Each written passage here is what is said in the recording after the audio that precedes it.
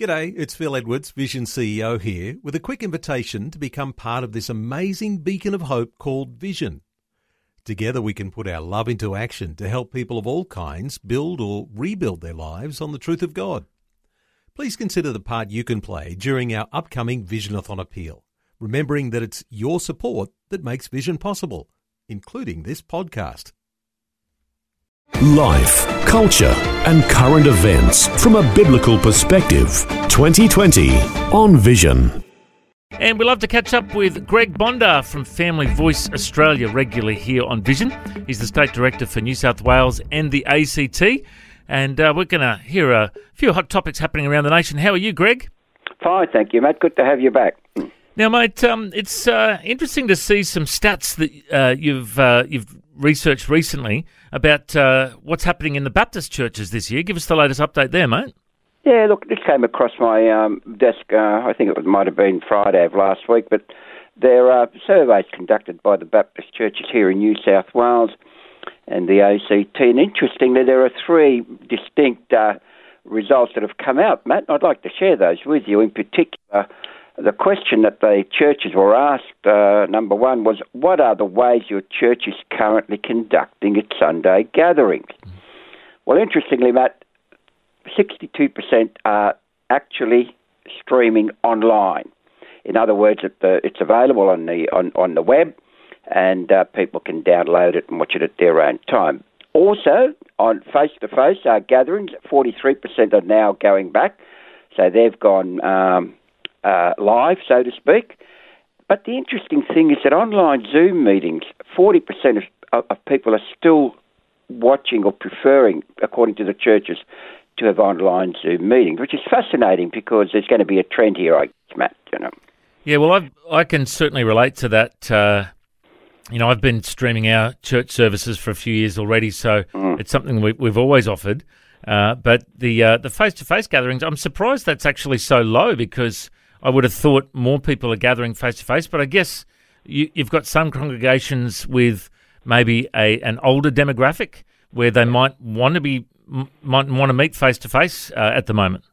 Yeah, well, that's interesting. In my own church, which is an Anglican, of course, that I attend, and I did go to a Baptist many years ago as a youth, but interestingly, in our church, we're still streaming. We have the Zoom, and the number of people that turn up is, fairly low at the moment because we are observing the COVID distancing rules. But interestingly, Matt, the other question that was asked of the churches, what support do your churches need for 2021?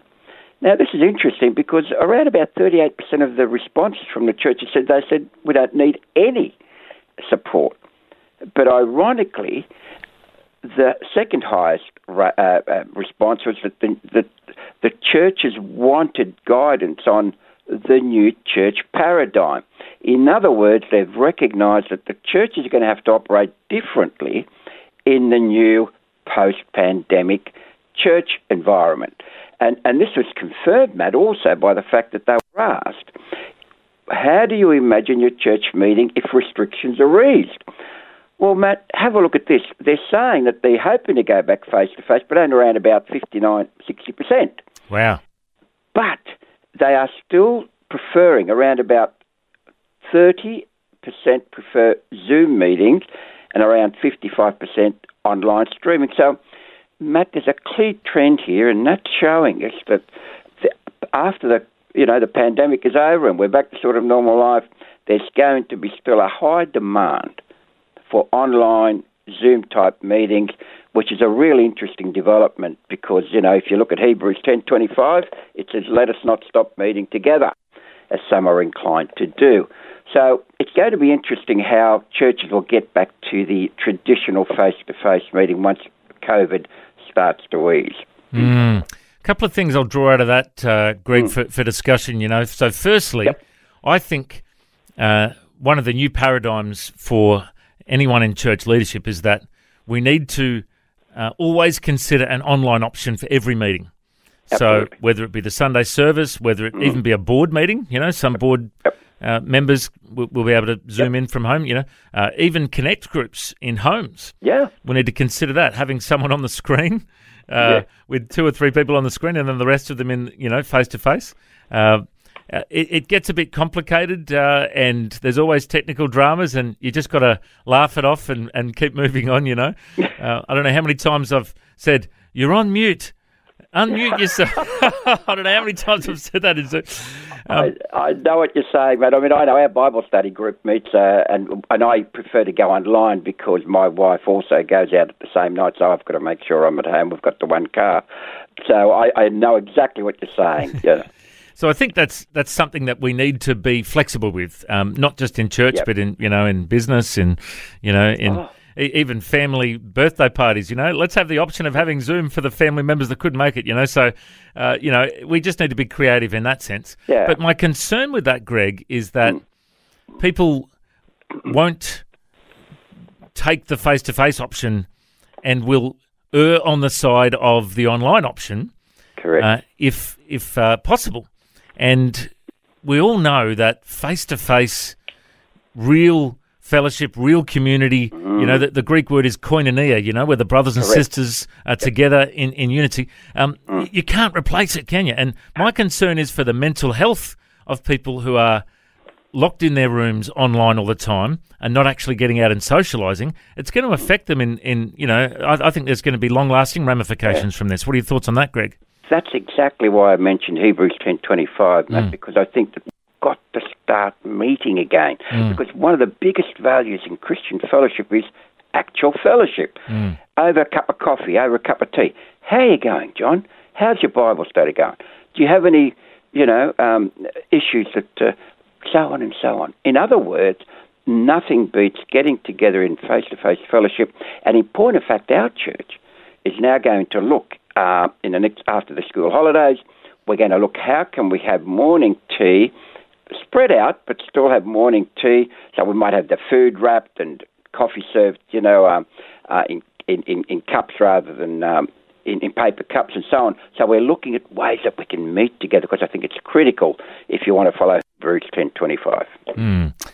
When COVID hit, we asked the associate pastor at our church to coordinate Zoom groups for all the Connect groups. Yeah. And some of the Connect group leaders didn't know how to use Zoom and had to be trained on that. And I remember posting on Facebook one week, I said, I've had a successful week as a pastor. I've converted 4 people to Zoom. I've taught 3 people how to use Skype, and I've got 3 new people to join Facebook because that's always part of the problem, isn't it? That people that don't know the technology, you've got to teach them the tech first. Yeah. But then people get Zoom fatigue, don't they? They don't want to just talk online anymore, and you're getting a drop-off in that sense as well. Have you heard much about Zoom fatigue? Yeah, well, it has because, we run here at Family Voice, we run a fortnightly webinar, and I've had, the Archbishop, I've had all sorts of people, I've had politicians, I've had you name it. And I'm now a Zoom expert, Matt, I have to tell you, but I'm fatigued out in so many ways.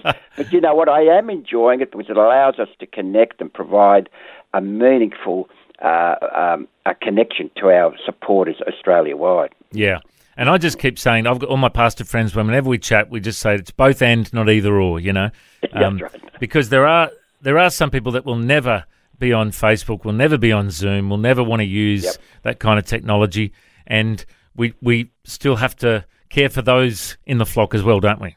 Absolutely right. Absolutely. Well, good statistics there from the Baptists. And thank you. Some other news, South Australian MPs are rejecting silent prayer in abortion censorship zones. What's the latest there?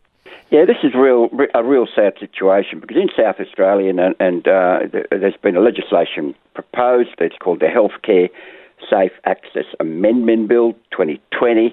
And in point, if this bill's gone through, and what it's saying is that there's got to be an exclusion zone of 150 metres from any premises that provide abortion.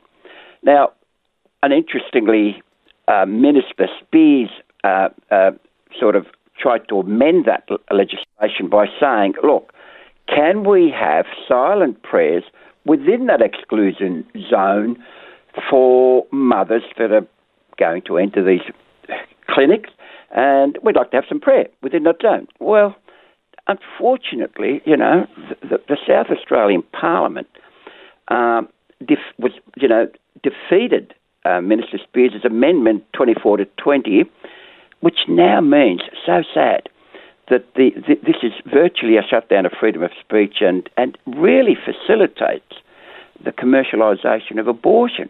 So in other effect, what will have the ban means that there will be no communication allowed within 150 metres of any abortion clinic, so that not even silent prayers will be allowed to be said. And I think this is really sad, Matt. I think that, the world's gone crazy. Yeah.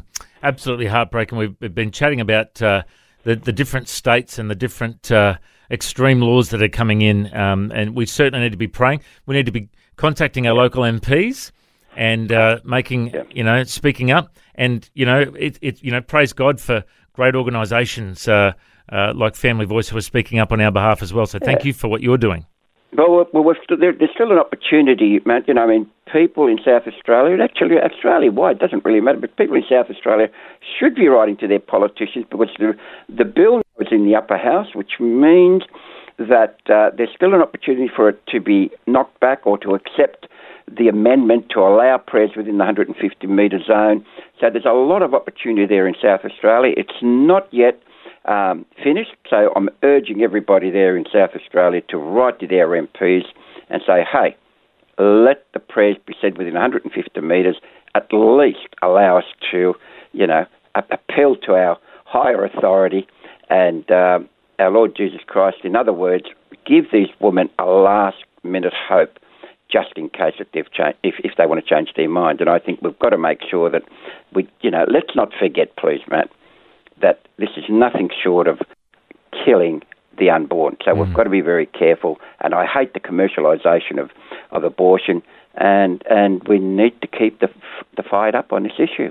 Amen. Well, it's wonderful to hear you speaking up on this. And I have heard once that it is great to write to your local MP, send them an email or a letter, but even visiting them face-to-face even is, often gets more of a platform.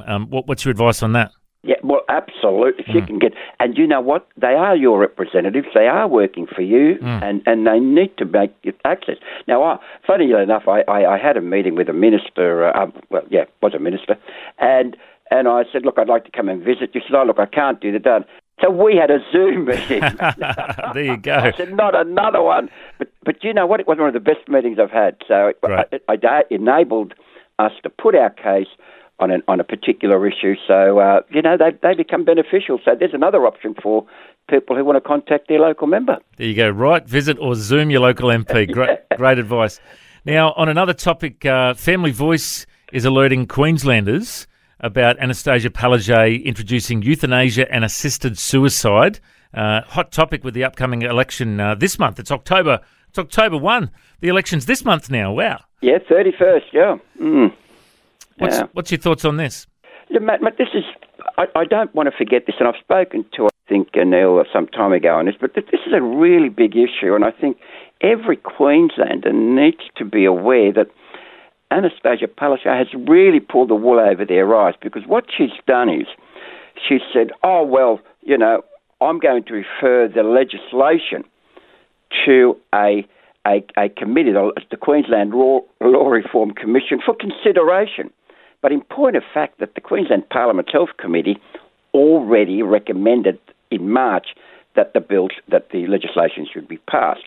So what Anastasia has done is she's referred it to a committee and will ask for the response to be handed down after the election. Now, we know what the response is going to be.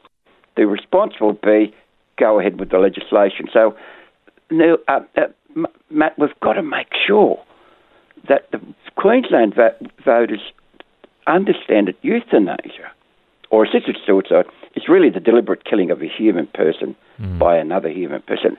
Nothing short of that. So let's be aware of it and let's take some real positive action here. Absolutely. And I was actually chatting to Wes Leake yesterday from Business Blessings, and he was saying that, Wendy Francis from the Christian Lobby, also Tishan Johnson from Cherish Life, a whole bunch of Queensland Christian leaders are gathering together regularly on Zoom, funnily enough, and they're praying and they're inviting others to join in and trying to get the word out in the churches about making sure that we speak up for life in our state. And there's some discussions that there will be a change of government in this election. Have you got any thoughts on that? Yeah, well, this is really interesting because we have actually got a Queensland state election webinar on the 29th of October. I've got some very interesting politicians coming on board, so I'm hoping that people will go to our website and look at that. But in the meantime, what's going to happen is that if you look at this closely, the issues on moral, ethical issues are being ignored by the politicians, and we need to bring these to the forefront and allow politicians to know that we're onto them, that we don't want our faith threatened. In point of fact, the Christian Medical and Dental Fellowship of Australia, now that's an interesting organisation. Their president was on our webinar last week, Professor John Whitehall.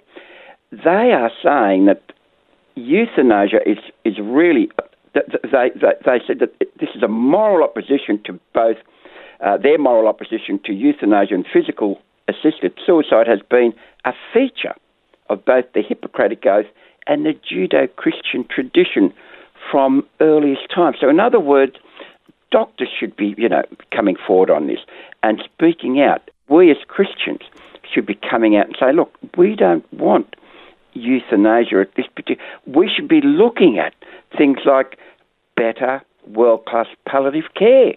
So there are a lot of other issues that we could... other solutions that we can have apart from the assisted dying taking place, because some people think that's the only way that you can have dignity in dying. Well, we need to rethink this, Matt. Absolutely, mate. And if people want to find out more about Family Voice, the website is familyvoice.org.au. They're also on Facebook. And great to see you guys are speaking up for righteousness in our nation. Thanks so much for your time, Greg. God bless.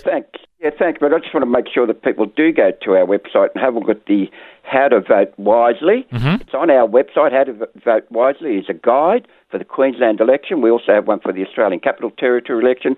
So please go to that and have a look. And it's comparing the two major parties on moral and ethical and social issues. Wonderful. Once again, the website's familyvoice.org.au. Yep. Thanks so much, Greg. God bless. And God bless you too. Thank you, Matt. Bye-bye. Thanks for taking time to listen to this audio on demand from Vision Christian Media. To find out more about us, go to vision.org.au.